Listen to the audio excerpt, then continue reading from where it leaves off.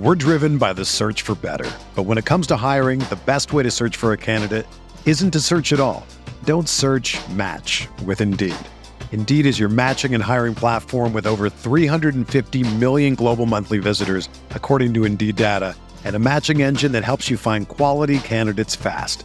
Ditch the busy work. Use Indeed for scheduling, screening, and messaging so you can connect with candidates faster. Leveraging over 140 million qualifications and preferences every day, Indeed's matching engine is constantly learning from your preferences, so the more you use Indeed, the better it gets. Join more than 3.5 million businesses worldwide that use Indeed to hire great talent fast. And listeners of this show will get a $75 sponsored job credit to get your jobs more visibility at Indeed.com/Blue Wire. Just go to Indeed.com/Blue Wire right now and support our show by saying that you heard about Indeed on this podcast. That's Indeed.com/Blue Wire. Terms and conditions apply. Need to hire? You need Indeed.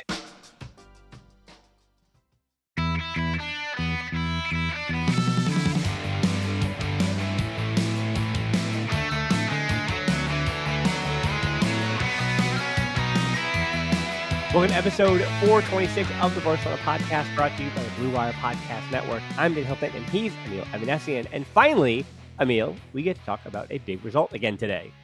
Yes, at long last. Yeah, and I think people are already going to push back on that, because I'm going to add a disclaimer at the top that the way the show is going to work is we're going to go positive, then we're going to go negative at the end, so you're going to have to wait. And I know a lot of Kool-Aids were disappointed at the way this match was played, about the thing that they had watched over 90 minutes. But you're going to have to, I guess, skip to the end of the show to hear the negative stuff before we do all the positive. Because I think, certainly for me on social media, and I know I should not have my own opinions dictated by social media.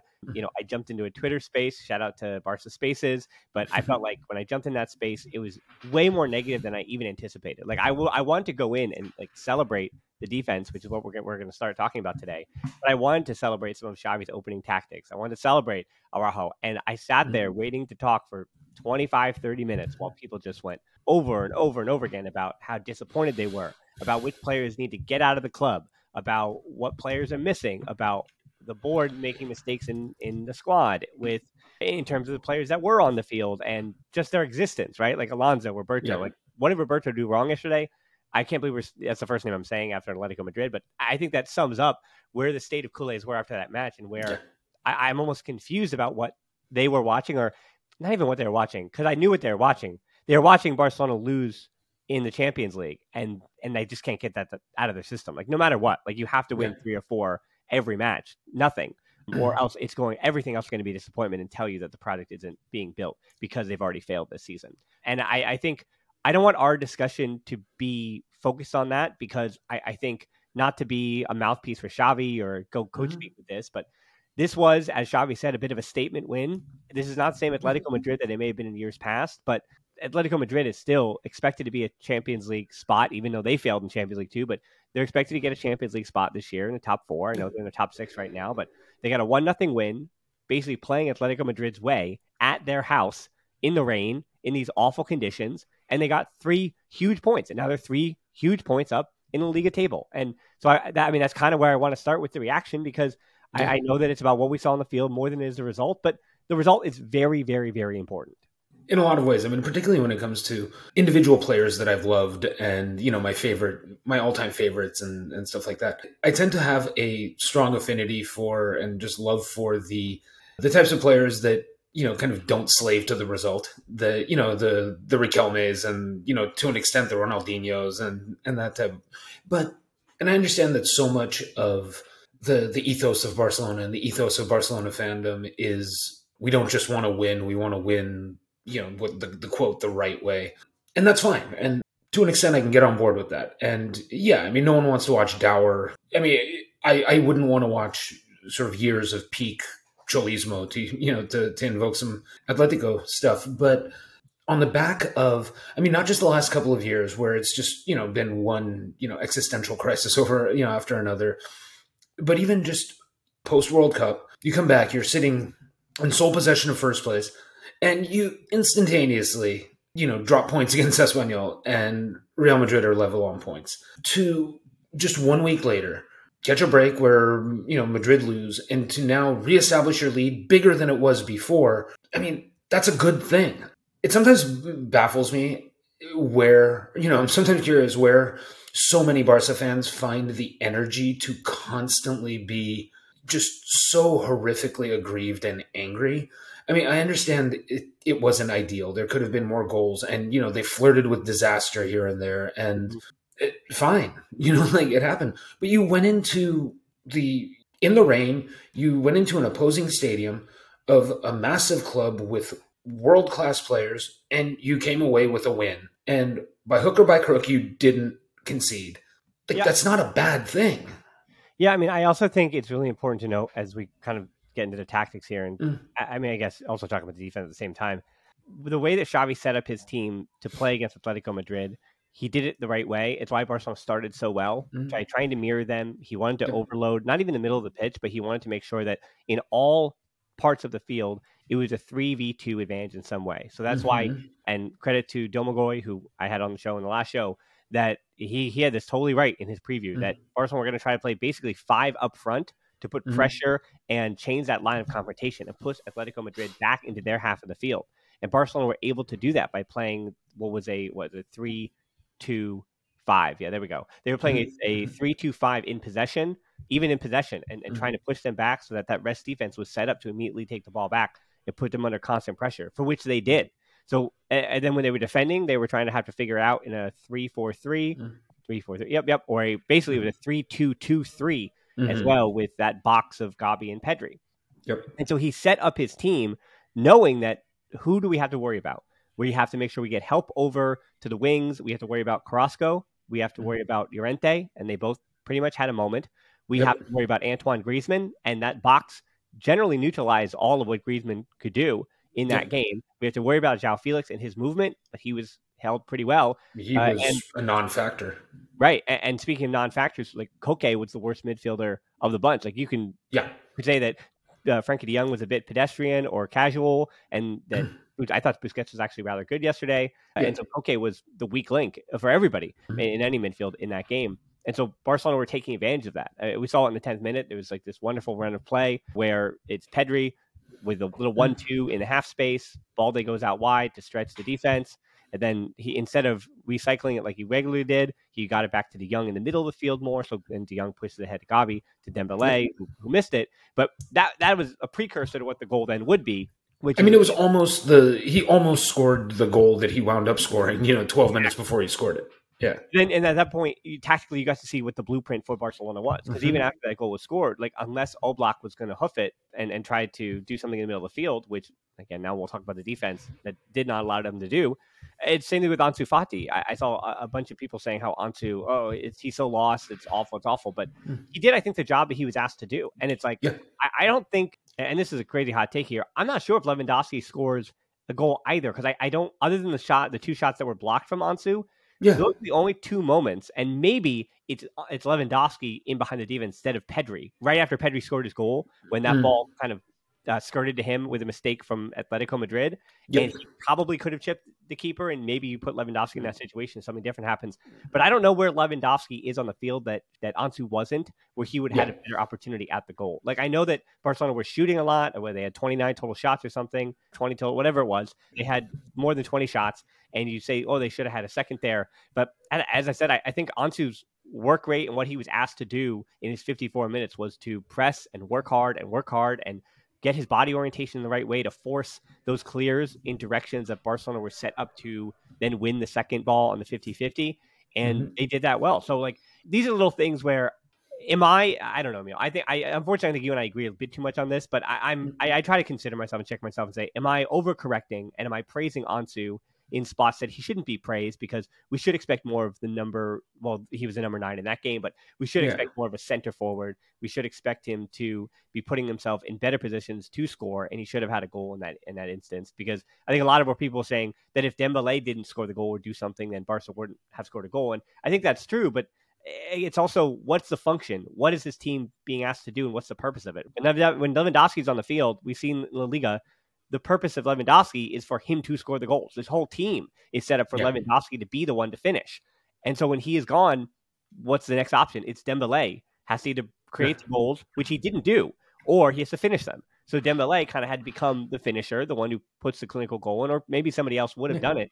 But it becomes more of a committee type of thing. I mean, Lewandowski is the most, just probably, in world football, probably on the short list. But I mean, on this team, he is the one true, genuinely bona fide, like to use a basketball term, like bucket getter. I mean, that's what he does in a way that just no one else can mimic on this team. When he's not in the lineup, like you don't really have a like for like replacement. Yeah. And so you have to, it's a bit of a group effort to bridge that gap.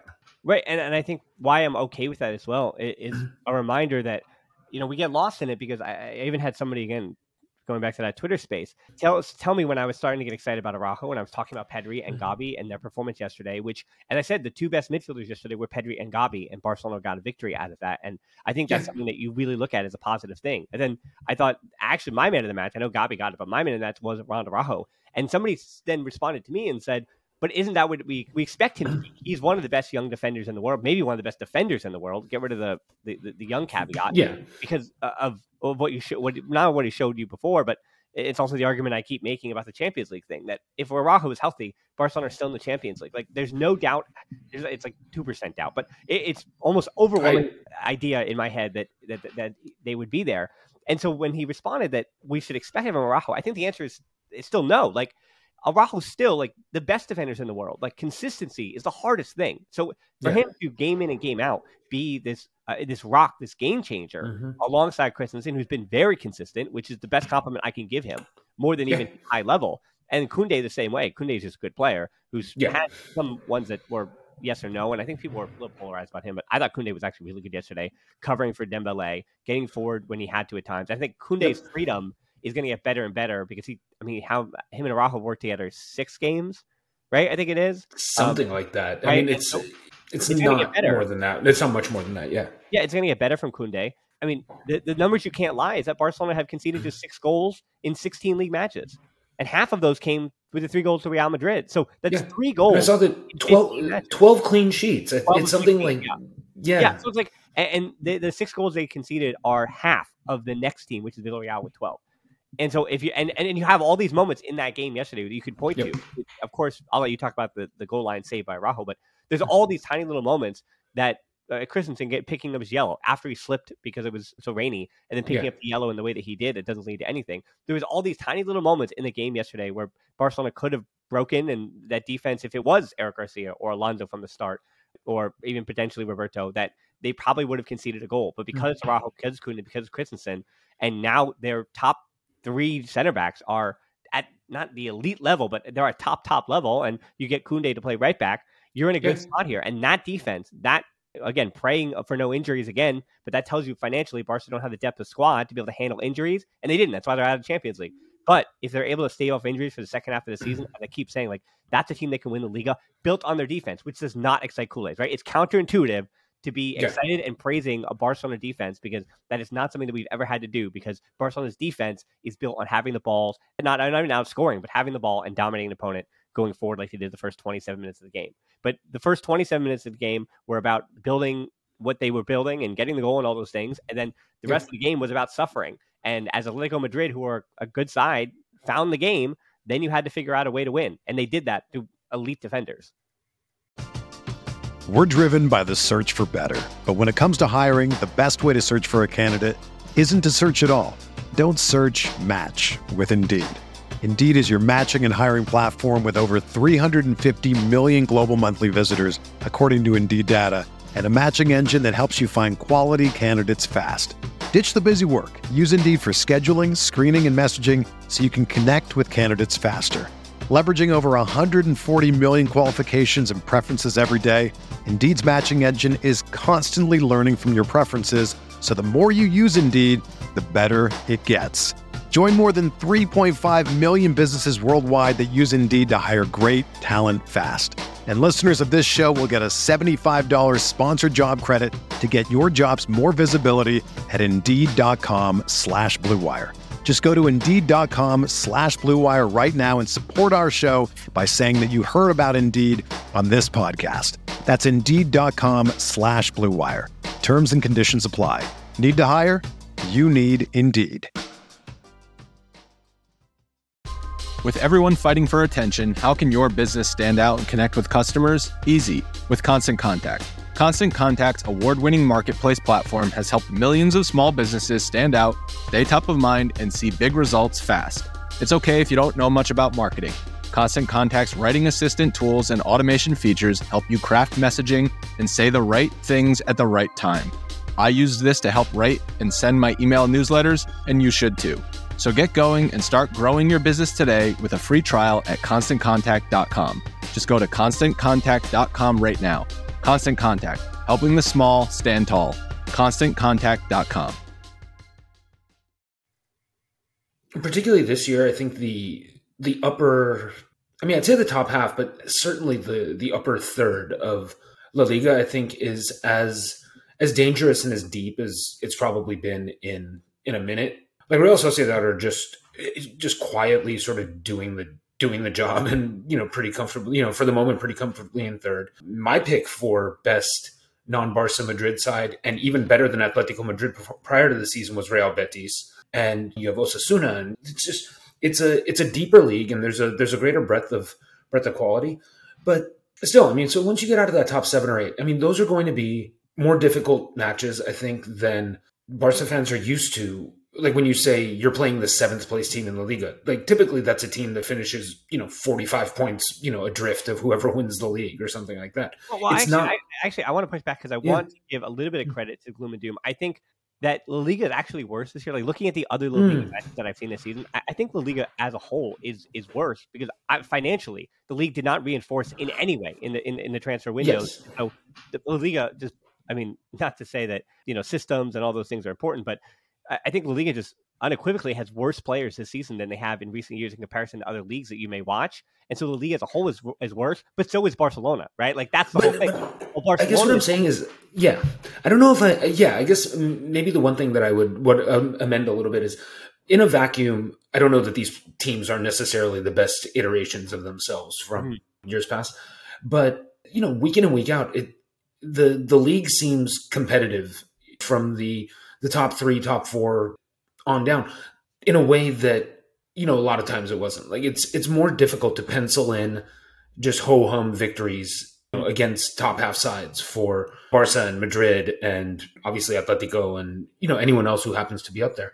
And so, but, once you get out of that top 7 or 8, the kind of performance, particularly in the first half hour that we saw, is going to be good enough against 2/3 of this league. Mm-hmm. And 2/3 of your schedule comes against 2/3 of that league. I mean, that's where league titles are actually won. And that quality and that control in the game shows more against a team that is not, Atletico or, one of those sides. And also it's probably more sustainable against a Girona, a Valladolid, whomever, and against your toughest competition. I know this is a kind of a lackluster version of Atletico, but they are still, objectively and in terms of just pure quality and pure talent, one of the 3 best teams in the league still.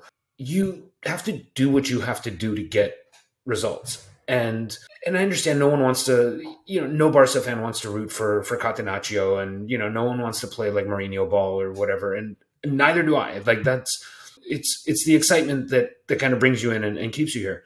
But sometimes you just need to get the thing done. You know what I mean? Like this, I'm good on the kind of the ideological battle cries and glorious or sometimes less than glorious failure of the last couple of years. I mean, at the very least, let's get something over the line because look, that whole Barca DNA thing and the philosophy and the way everyone wants to play, that's not going to go away if Barca win a league title leaning on their defense. The decades of ethos are not going to evaporate because you leaned on your back line for 1 year. Right now, let's just put a damn flag up. You know what I mean? Let's win another league title. And that's going to beget more success. And like I said, I mean, this club isn't going to abandon everything it's been about because once the defense carried the day. Well, I would say even in this game, like that's kind of was the argument about what we just watched against Atletico yesterday. That Xavi, by going with the system that he did, he was mirroring Atletico Madrid and in theory attempting to beat them at their own game, which is that, well, Barca is high pressure. And so he was trying to do that. He was trying to bring high pressure and he did that and it worked to good effect. And that box midfield is something we've only seen with teams that are A, of high quality, and B, Xavi does expect to sit back a bit and not even counterattack, but they have moments of quality that they can get from really, really talented players like a Marcos Llorente, that they're going to be able to get forward that way. So I think for anyone expecting to see this against Real Betis in the Spanish Super Cup, no, Barcelona against Real Betis are going to probably, I mean, I could say 90 is 5% sure. They're going to go back to a 4-3-3. It might likely be Pedri, Gavi, and De Jong in the midfield in that Spanish Super Cup. So it's like to say that yesterday is indicative of where or who Barcelona are choosing to be and are now is a bit unfair to the fact that with the squad that Xavi has, I think to get the best out of the players that he has on the field or in his 11 or because of the drop off between the top players and then the 17 through 22 in the squad, that you kind of do have to become a bit of a chameleon team to navigate, especially on the road in the rain. It's I'm not making excuses for them when I'm saying that there were circumstances that they had to deal with, and they did that. And so the things that I'm looking at that were really important to me, that I'm being positive about, that I think we're almost taking for granted, is that Pedri and Gavi, to me yesterday, showed me growth, even though they didn't score a goal, Gavi got the assist for Dembele, and Pedri got the MLS or hockey assist for Gavi to Dembele. So it was Pedri who started the move, and it was pretty simple too, the way all that he did. I mean, it was as much the fault of Koke on that goal that it was that Pedri actually did that. But people do respond to him in a negative way about this, that he does recycle possession a bit too much, where instead of driving forward and having cover and being willing to lose the ball in certain spots, he is a bit too conservative, I think, sometimes. And Xavi even said, like, when Pedri blamed Xavi for the goal, because he said, Xavi kind of tells me I have to shoot more, I have to get forward more. And we even saw in the Amazon documentary, it's one of the things that you'll see Xavi say to Pedri even after victory, is like, hey, you still need to shoot more. Yeah. And that's what he wants from him. And so with Pedri, it's pretty clear what everybody wants to get more out of Pedri. So for Pedri in the first 25 minutes, I think that's what happens to him as a young player, where Barcelona are dominating possession. They're dominating the game. It looks like at some point we're going to switch possession and Dembele is going to have his day. And you can see Dembele was like, all right, it's me. I'm the man. Let's go. Let's do it. And I think they kind of get into that rhythm. That's the way they want to go about their business. So for Pedri in the first 25, 26 minutes, as Barcelona were just dominating, he would do the same thing. He would receive the ball in that half space. And generally, he would either reset back to Christensen, or he would look for maybe a narrow diagonal to De Jong, who would still set up behind him to then try to switch over to the other field or something like that. And so Pedri was only looking at the same spots, or he'd try to get out to Balde, and even that spot to Ansu Fati, as Ansu was coming in from the half space. Pedri and Ansu wasn't really connecting well. Little nugget thrown in here, by the way. First time ever that Ansu, Pedri, and Araujo were in the Barcelona starting 11 at the same time. So wrap your brain around that one. That's amazing. Yeah. Is that really? Wow. Yeah, first time ever. So they have played together, but it's the first time they ever started. Yeah. Together. But anyway, for Pedri on the goal, instead of recycling possession the way he did, he winds up faking that perpendicular pass back to Christensen. Christensen feeds Pedri. So he fakes that pass. Both Koke and Molina bite on at the same time. And then Griezmann, who's coming behind, kind of like pushes Pedri to dribble into that space. Yeah. Because then the young player in Barrios, who's a 19-year-old himself, he doesn't come over quick enough to add that extra help. So you have four players around Pedri, all of which who didn't make the right move at the right time defensively. Yeah. And then Pedri just dribbles into that free space. It seems obvious, but it's not, because Atletico Madrid and Koke and Molina were anticipating what Pedri had done for the first 26 minutes. And then because he chose to do something different, all it took was that little bit of difference, that little bit of variance. And now Barcelona are moving forward and heading for the goal, where Gavi had, maybe fouled him, but he had a good hold-up play. And then Dembele aims the shot, puts it in. And Dembele will do that 1 out of every, 5 shots. And so that will end up being the shot he did it. So on the goal in particular, I was happy to see that growth from Pedri and Gavi and taking on that farther forward role and getting more involved in that final third. The other thing about Pedri and Gavi I want to throw in here before I move on is, and Xavi admitted this too when he was talking to Liga TV, as Atletico Madrid found that game, they were putting more pressure, and this is what they do even at a premium. Even though Diego Simeone has kind of like lost full fight we saw Koke. Diego Simeone and Koke don't seem to be on the same page anymore. But still, when Atletico Madrid found that game and started to pressure in Barcelona's final third the way we know that they know how to, they started to force Ter Stegen long instead of passing up to the back like he'd done when Barcelona were bossing the game in the first half. And Xavi said that to rectify that, it was a lot more balls up through the middle, looking for Dembele. We saw that in the second half. And for Ter Stegen, he had some mistakes that he made where he didn't have that long ball. But the activation on the long ball, I noticed, was Pedri and Gavi. And this is really good to see. That the idea was that Pedri and Gavi would try to create a numerical overload on the wings, because obviously you don't want to kick it and lose the ball in the middle of the field. You kick it out to the wings. That's like basic stuff. So Pedri or Gavi would basically raise their hand and point and say either yes, like try to get it to me out to the wing, because then I either have Ansu coming in on the left side, left side for Pedri, and then I have Christensen stepping over behind to try to win that second ball. So we've set ourselves up where we have De Jong and we have Christensen that in theory is going to win that second ball if Pedri doesn't, if somebody gets over to Pedri in time or his first touch isn't good enough. But if they had that space and the defender was on their back, they would basically call for, like, hey, get it into that space between me and basically the sideline, and I'm going to collect, and we're going to try to move forward. And then Gavi to the other side. But if that wasn't on and the defender was tracking them well enough, they would basically push it, like, hey, go to the other side. Because in theory, if I have a man on me, that means their entire midfield has shifted and their forward line has shifted. So that means the number is on the other side. So the other center back then on the opposite side should be free. And they generally was. That's why I think it was once Ter Stegen on a pass to Gavi, and Gavi wasn't in the right position. Like, he hadn't made the run yet, and Koundé was a bit too far even forward to prepare for a longer ball hook forward. So Ter Stegen winds up under hitting it, and he was put under pressure anyway. But that was like the only time when I felt like that really broke down. So, like, I know it seems like, oh, the ball's bouncing all and things aren't working, but that's all forced by Atletico Madrid. And then for Pedri and Gavi to take those leadership roles and take on the responsibility of saying, okay, we're going to be the outlets here. We're going to be the reason why. I know we're not aerial threats because both of them are not tall players, but we're the reason why, and make the decisions as to how Barcelona are going to build out of this pressure. I think is a really, really bright side for, again, two young players. And you cannot overstate just how young these guys are and those little things have to learn. Like, literally, Pedri is being taught how to, like, you have to shoot. That's such a simple thing for a player. Like, if you're 25 and don't choose to shoot, like, you're not going to play. But Pedri is being given the room and the space, because Pedri is Barcelona's best midfielder, to learn learn when he has to shoot. I, like everyone, I mean, it'd be nice to see him shoot more. I mean, just to have more. I mean, I guess just more of a.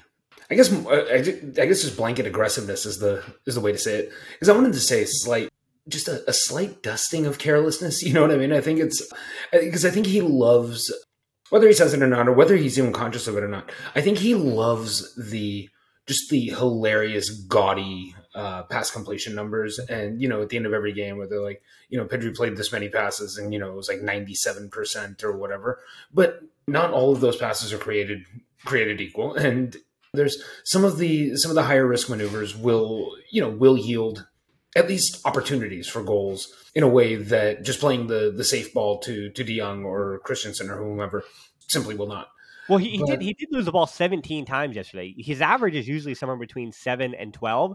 So that tells you that by losing the ball 17 times, he was getting into farther final third positions, and he was taking chances of losing the ball. So it's like, what do you want, right? Do you want him to lose the ball a number of times that showed you that they showed that aggression? Or, I mean, obviously you want each of those to not happen and those to end the goals, but it's like that bad number. Yeah, I understand. Ideally, we're like, don't lose the ball and be more aggressive and create all the goals and shoot more.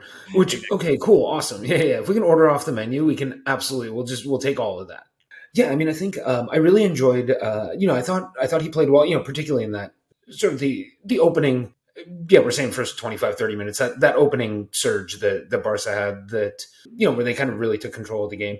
I also really enjoyed Gavi. I think I'm trying to remember where it was. It was, I want to say maybe between minute 55 and 60, where I think that there was a point around the hour mark, maybe a little bit after, where I felt like Barca took a little bit of the control back from, not necessarily that they took the control back from Atletico Madrid, but I think they took a little bit of the sting out of Atletico's game. And a lot of it came on, I remember one sequence in particular where, Gavi won a header in the midfield, and then it came back and he essentially won another header, but this one was at about like I don't know, chest level, and he sort of dove head first just to clear the ball with the header, like a ram almost. And it was just he was doing stuff like that. He was just mixed up in the midfield, and in a way that he does. But I mean, I thought he was really important in that at the point where Barca at least wrestled the control of the game away from Atleti, if not fully regained it themselves. And I understand the complaint, broadly speaking, is there doesn't feel like there was ever a point after probably the half-hour mark where Barca were ever indisputably in control. It was just varying degrees of Atletico being in control, or maybe just the ball, the game was up for grabs. But at no point did you feel like the pendulum swung fully back to Barca's side. We talk about a lot of the granular stuff, and I realize that's why we're here. But just broadly speaking, I mean, they managed to create some adversity for themselves. And, Atletico is a good team. They're going to have some chances during the course of the game anyway. And, they managed to grind their way through. I mean, there was a little bit of luck. I mean, there was after the Griezmann shot at, right around the 40th minute or whatever, there was the first corner off of that. The ball went past Ter Stegen and it was headed just wide. I mean, that, but that's a little bit of luck. I mean, that happens, and they got the rub of the green there. And there was another header, I believe, was it Jimenez, who put it just wide and could have scored. That was the best 33rd minute Jimenez. Yeah. The best chance of the game for Atletico Madrid. And I think teams like Atletico Madrid are going to get one or two of those. That's what's going to happen. They're too good not to. I mean, there's just too much top shelf talent. I mean, even if, look, João Felix was awful yesterday, but he's still a player that poses enough of a threat where even if he's not playing well, you absolutely cannot shirk your responsibilities on him. He's got enough raw ability to find a moment of brilliance, even if he's not playing well. No, I mean, those things are going to happen. And, there was obviously the saving play by Araujo at the end that, there was a little bit of luck there. But it's luck in the sense that one of your best players was in a position to be there and do something about it. But if the ball's, a foot in another direction, then it ends up being 1-1. And now we're really clutching our pearls. But I don't know, it was... They ground out a game. And I know we talk about this. We sometimes, I feel like you and I, when we talk about this, maybe do praise that.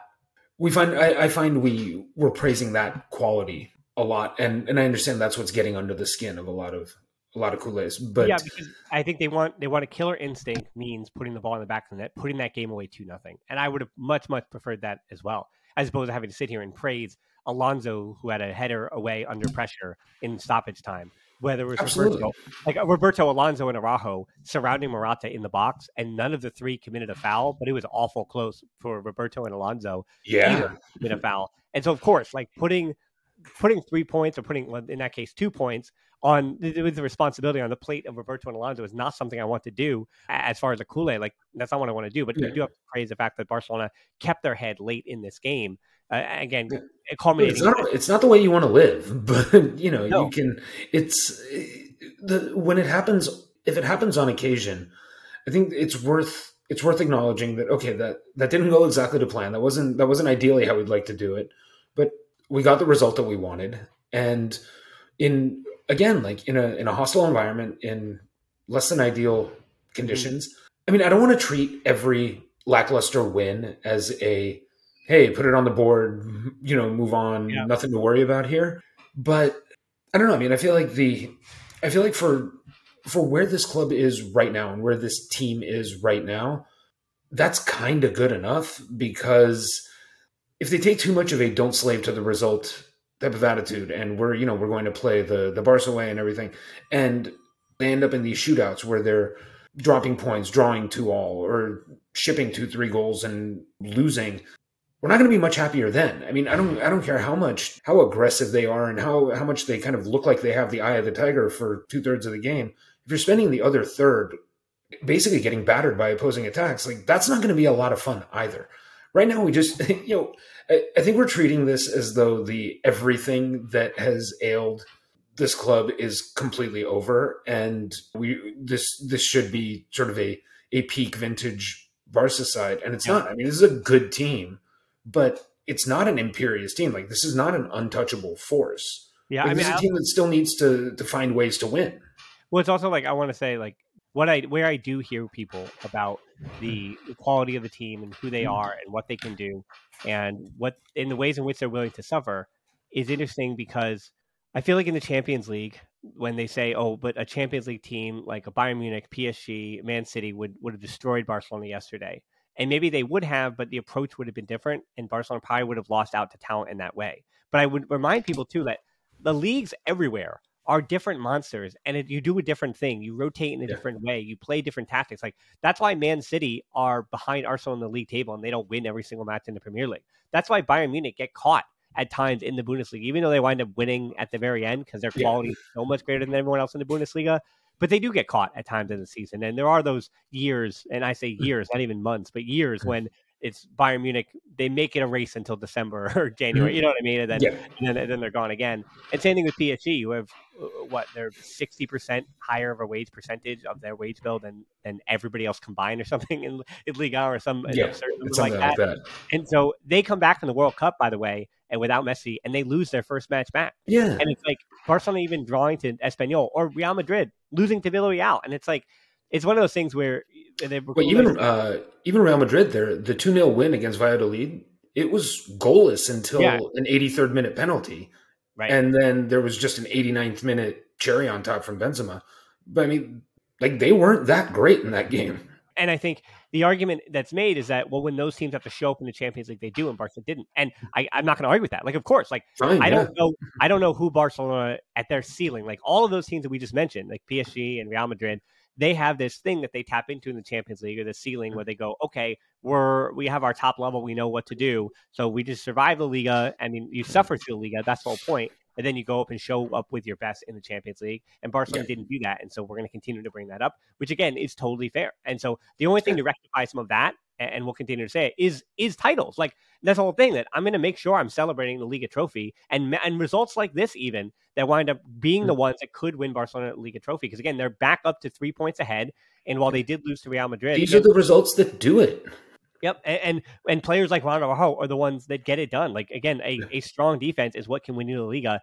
Even though Barcelona's attacking prowess, again, they don't know what you're getting from everybody, even Lewandowski in Champions League, but you don't know what you're getting from your front six, unfortunately, at times this season. And I think that brings us, not to say that we're going to end the show on this negative, but I kind of promised we were going to do that.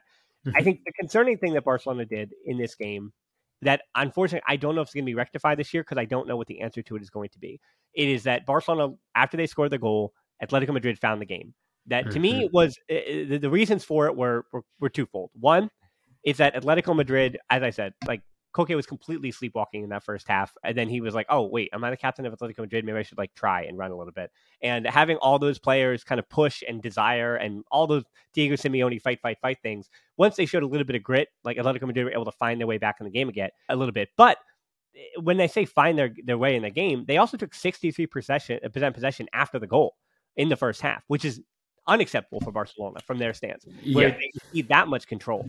And the same thing is when they see that control, it's not even in the possession stat. That's worrying, but it's also that once a team decides to go more vertical with a bit of confidence, not just going vertical for vertical's sake, like Atletico Madrid were trying to do when they're trying to clear the ball, but I mean like going vertical into Barcelona's half of the field and final third of the field, then Barcelona really suffer. And I think that it's twofold, right? It's personnel and it's systemic as well. And so I think it was interesting in the 57th minute, I had in my notes that Barcelona kind of, by the 66th, 67th minute, they started to pin Atletico Madrid back again for about 10 or so minutes before that final 10 minutes popped off and you had the two reds and everything kind of went crazy. And again, the final stretch and the final push, like we always see in a match where a team is looking for the equalizer, right? Like those things happen. They throw numbers forward, they throw bodies forward. But in the second half, when Barcelona was still kind of looking for their second, Atletico Madrid still had about 30 minutes or 25 minutes to go. Barcelona were able to make some of those changes. And I thought actually one of the better appearances from Kessié here, even though he came in for De Jong and Busquets was still on the field, I thought Kessié was putting himself in the right spots and defensively doing his job. I was pretty happy. I know he didn't do anything you remember. He even had a slip in Barcelona's own box. But again, like that's a weather thing more than anything else. Like he slipped, lost possession. It's not like he doesn't have trouble standing up. You know what I mean? Like, like it's a thing that happens. Like it's unfortunate. And, you know, fortunately it didn't actually wind up with a tangible penalty attached to it. You know, I mean, just kind of in the form of an athletic goal or anything like that. No, I mean, I thought he played decently. I mean, he played a solid position, you know?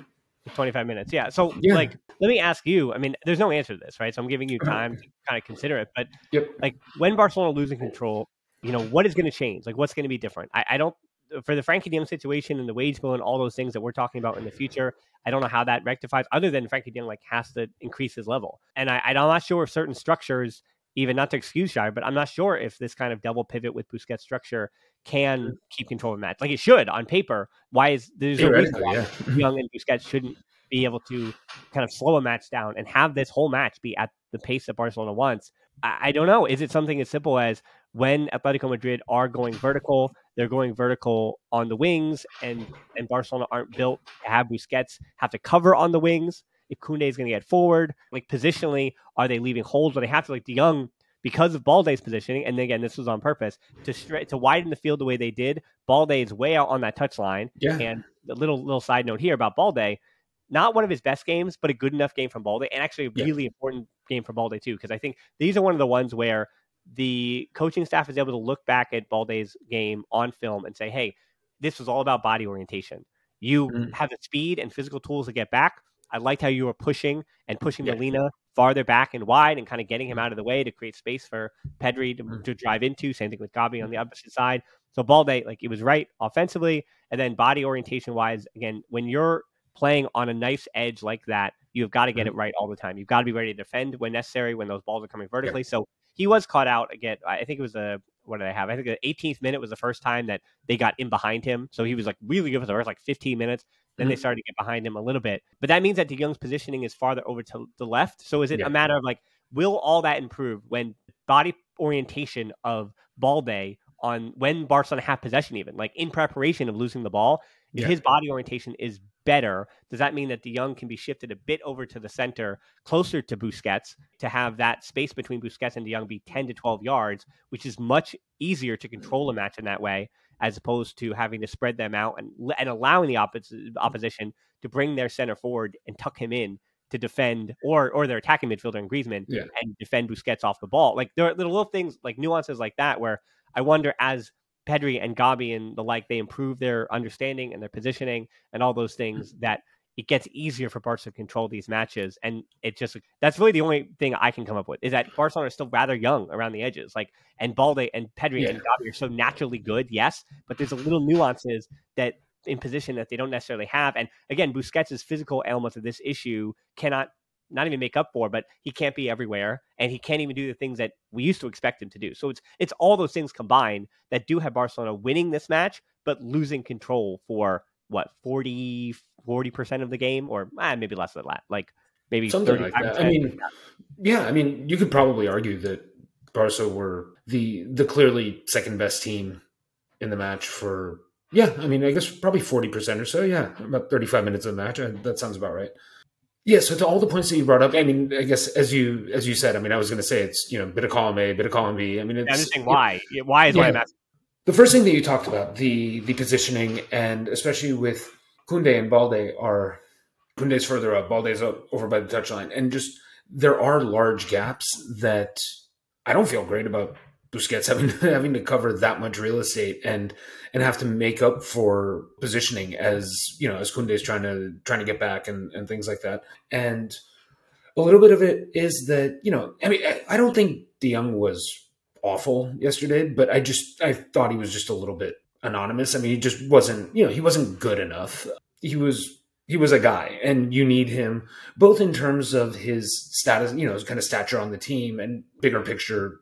I don't even care about the wage bill in any one game necessarily, but like you've got him to be this fulcrum, this foundational piece, and he wasn't that yesterday. He was a player. He was a guy, and that's hard to recover from. I mean, for me, those are the two big things. I mean, I think if De Jong, if De Jong is better, he probably papers over a lot of those cracks, and we're not as worried about it. And the team's not struggling to maintain possession. Yeah, because this is kind of a rare frustration, I guess, after a Barca game, win, lose, or draw, where the most frustrating matches are the ones where Barca control possession. They have the ball for 70, 72% and are seemingly just sniffing around the edge of the box, but can never actually pose a tangible threat. Very rarely are we griping about the fact that they struggled to control the ball for 40% of the time for significant portions of a match.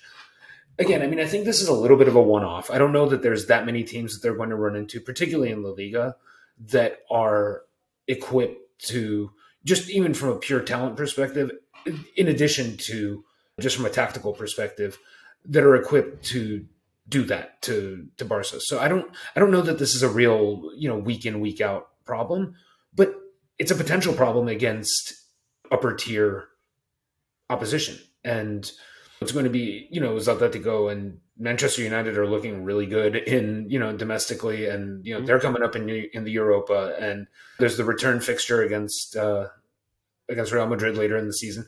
I mean, those are, I don't necessarily think that the second Clasico of the season, ideally, if Barca can just keep getting results against everyone who's not in the sort of the top five of the league, that second Clasico theoretically shouldn't matter that much.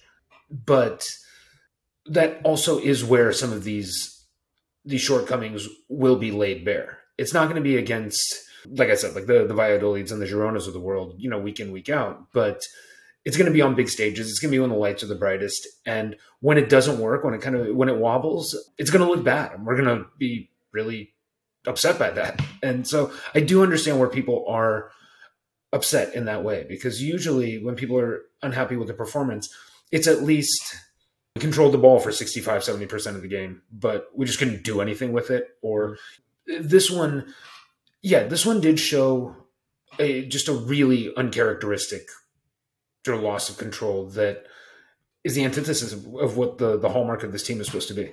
I mean, I would argue that it's been happening since Valverde left. I mean, arguably, like that this control issue is something that I think the great expectations for Barcelona teams are that they can control matches like this, and they haven't had their head to do that. But I think looking forward to, people were bemoaning that it was stupid for Ferran Torres to get a red card. But I know I'm not a big violence guy, but I also am totally fine with some good old fashioned wrestling to stand up for yourself. And I think watching that encounter, I think Ferran Torres, I'm happy that he stood up for himself in that way, because I look at if he gets a 3-match ban or something. Well, I'm looking at what's coming next. He can play, and Ansu is going to rest, I would almost guarantee, on Thursday, and potentially even if they have a final of the Spanish, the Supercopa de España on the weekend. So he'll rest against Real Betis, and then Copa del Rey against Cueta next Wednesday. Again, Ansu doesn't need to start that one because you have Lewandowski who's sitting and hanging out. So Lewandowski will likely start the next 3 games or 2 games, depending on the Real Betis result. So he starts semifinal, potential final, and Copa del Rey next Wednesday, that being Lewandowski. Ferran Torres, you can start him in those games if you want to as well. Give Rafinha a start somewhere. And so that means that you're still losing Lewandowski for that being Sunday the 22nd, which is the next La Liga game against Adafe. So you don't have him for that one, and you don't have him the following week against Girona. But again, that's like the quality of the squad that Barcelona have. Like, you have to be able to manage without Ferran Torres and without, who knows again where Memphis is going to be, right? So with Memphis and with Ansu and with Dembele and with Rafinha, that foursome should be able to get you a result against Adafe and against Girona with how good the defense is. And then Lewandowski back for Real Betis. And then if that's the case, then you still are missing Ferran Torres if he gets a 3-match ban. Then he winds up missing Real Betis, that being Ferran Torres, while Lewandowski's back. That's in league. And then everybody in theory is back and healthy for Sevilla on February the 5th. Then the big one is Villarreal at this point. It's Villarreal on February the 12th, and then you're in back Europa League. So like that's going to be one of those huge. Yeah, I mean, I was looking just. Injuries happen too. Like, we don't know. Like, again, to plug everybody into all these spots is something, and of course, you get 2 players get a knock in training, then everything goes haywire. But as far as the rotation that Barcelona have in their forward line and their squad, I think there's a lot worse for Ferran Torres to do than miss Adafe and Girona, when he and Lewandowski can hopefully take a lot of the weight off with the Spanish Super Cup and the Copa del Rey for the next week and a half. Yeah, agreed. And I mean, because Lewandowski will be back. So what would it be? I mean, I guess it would be. Yeah, so Lewandowski. He'll be back for Real Betis then. Yeah. So, I mean, as you said, I mean, if they're without both Lewandowski and Ferran Torres, so you're basically looking at an attack that looks like the one that started the game yesterday against Getafe and Girona. And I think, like you said, I mean, there should be enough there to get 6 points out of that. I mean, it might not be the most dominating of performances as we just saw, but I also don't think it'll be as kind of tough a sledding as it was yesterday. No, and shouldn't be, unless there's a hurricane up in Girona, which I know, and whether they're usually not as bad. But Getafe is back in Madrid, so I don't know. No, the weather here by and large is pretty decent. So we're not even getting a ton of rain, and so hopefully it's Girona's only about an hour north, so that should be all right.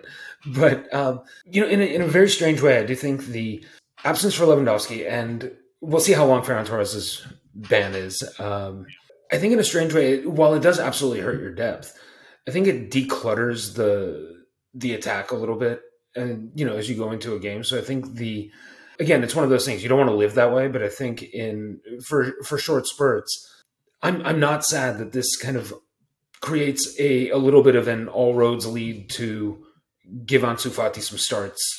Yeah, at center forward. I mean, I've been beating this drum, and I've also been beating the drum of this guy needs to start games. I mean, I don't know that I mean, we saw what he did against Intercity in the Copa del Rey, I guess, with the stoppage time winner. But I would like to at least satisfy myself that Ansu Fati is nothing more than an impact sub at this point. And I feel like I'm not satisfied in that. And I haven't seen anything to suggest that he's a 20, 25-minute game player. I don't think that suits his way. So in a strange way, I think it simplifies the roadmap for Xavi and putting together his 11s. Well, I was actually talking to a Manchester United friend that I was doing a broadcast with the other day.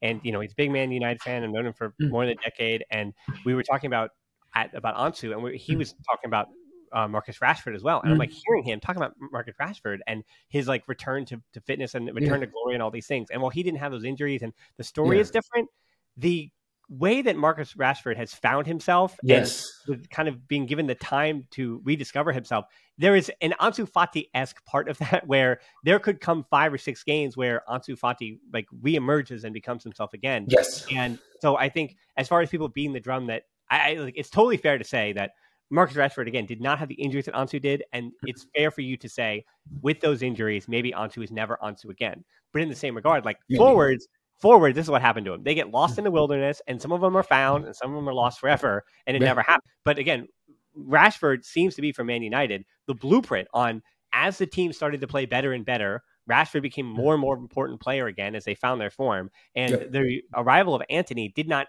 ruin anything about what Rashford was doing. If anything, Rashford was emboldened by just the competition and the people around him.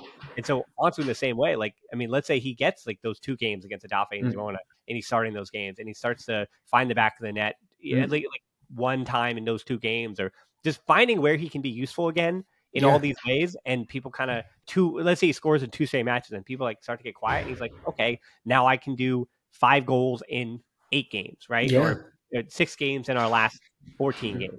And that's kind of what you expect from Ansu the rest of the season, would hope that he can do. I don't know. I will end this on in hope.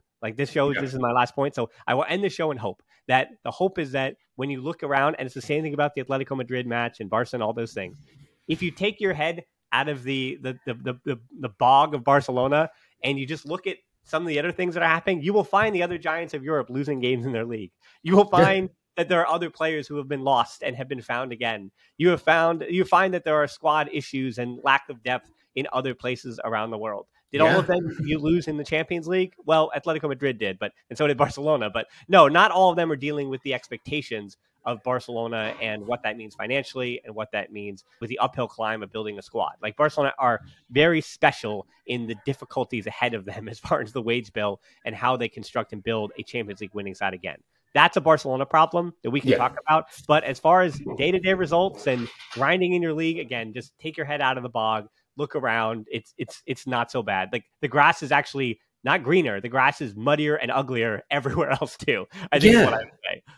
Yeah, it's true. I mean, it does come down to one of those situations that, coming into the season, I know expectations were high. We had all the new faces, the new signings and everything like that. But if you could just be, I'm delighted as I look 16 matches in. So nearly halfway through the season, you've got a solid 3-point lead on Real Madrid, and it's not fake. You know what I mean? It's your 35-6 goals scored versus goals against. Madrid are 36-16. So you are kind of on paper, the, Pythagorean wins, if you want to go with, with other sports and whatever. You've earned your lead free and clear over Real Madrid over 16 games. Given the last couple of years, 16 games into the season. Look, the Champions League, that sucked. You know, I mean, there's no two ways around it. And it's really unfortunate that Manchester United have seemed to have found their stride just in time for the Europa League, fixtures. But, in the league, this team is doing exactly what it needs to do. It's not always going to knock your socks off. It's not always going to be peak Guardiola or the dream team or anything like that. But this is just right now. This is a team trying to do a job. You know what I mean? They're like you said, they're fighting through this, the bog and the mud, and as everyone is, like, everyone's slogging through this season, and it could be way worse. Is what I'm saying. Which I realize, like, Barca fans aren't really a lot that enjoy the any kind of drumbeat of, hey, settle for good enough. But seriously, in this moment, like, settle for good enough. Yep. Well, thanks for slogging with us on the podcast again. If you could slog your way over to Twitter or Instagram, give Emil a follow, give us a follow as well at the Barca Pod at HoopToNeed13 for me.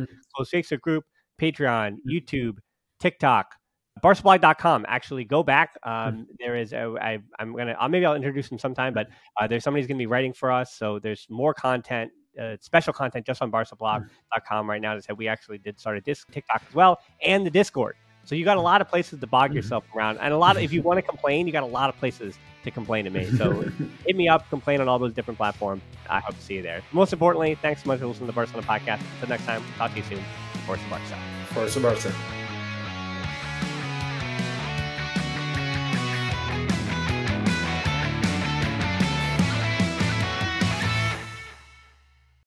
It's happening daily. We're being conned by the institutions we used to trust. The mainstream media is distracting us with meaningless headlines instead of focusing on the harsh realities facing American families. Time is short before something big happens, and that's why so many folks are preparing. They're becoming self-reliant by investing in emergency food storage from My Patriot Supply. Go to MyPatriotSupply.com and secure 4-week emergency food kits for each member of your family. Each kit contains tasty breakfasts, lunches, and dinners, averaging over 2,000 calories per day. Save $50 on each 4-week food kit you purchase. Plus, get free shipping on Ready Hour 4-week emergency food kits. You're not ready if it's not Ready Hour Foods. At My Patriot Supply, you can also get solar power generators, water filtration units, heirloom seeds, and survival gear. Order by 3 p.m. and your unmarked boxes ship the same day. Shop MyPatriotSupply.com today. MyPatriotSupply.com.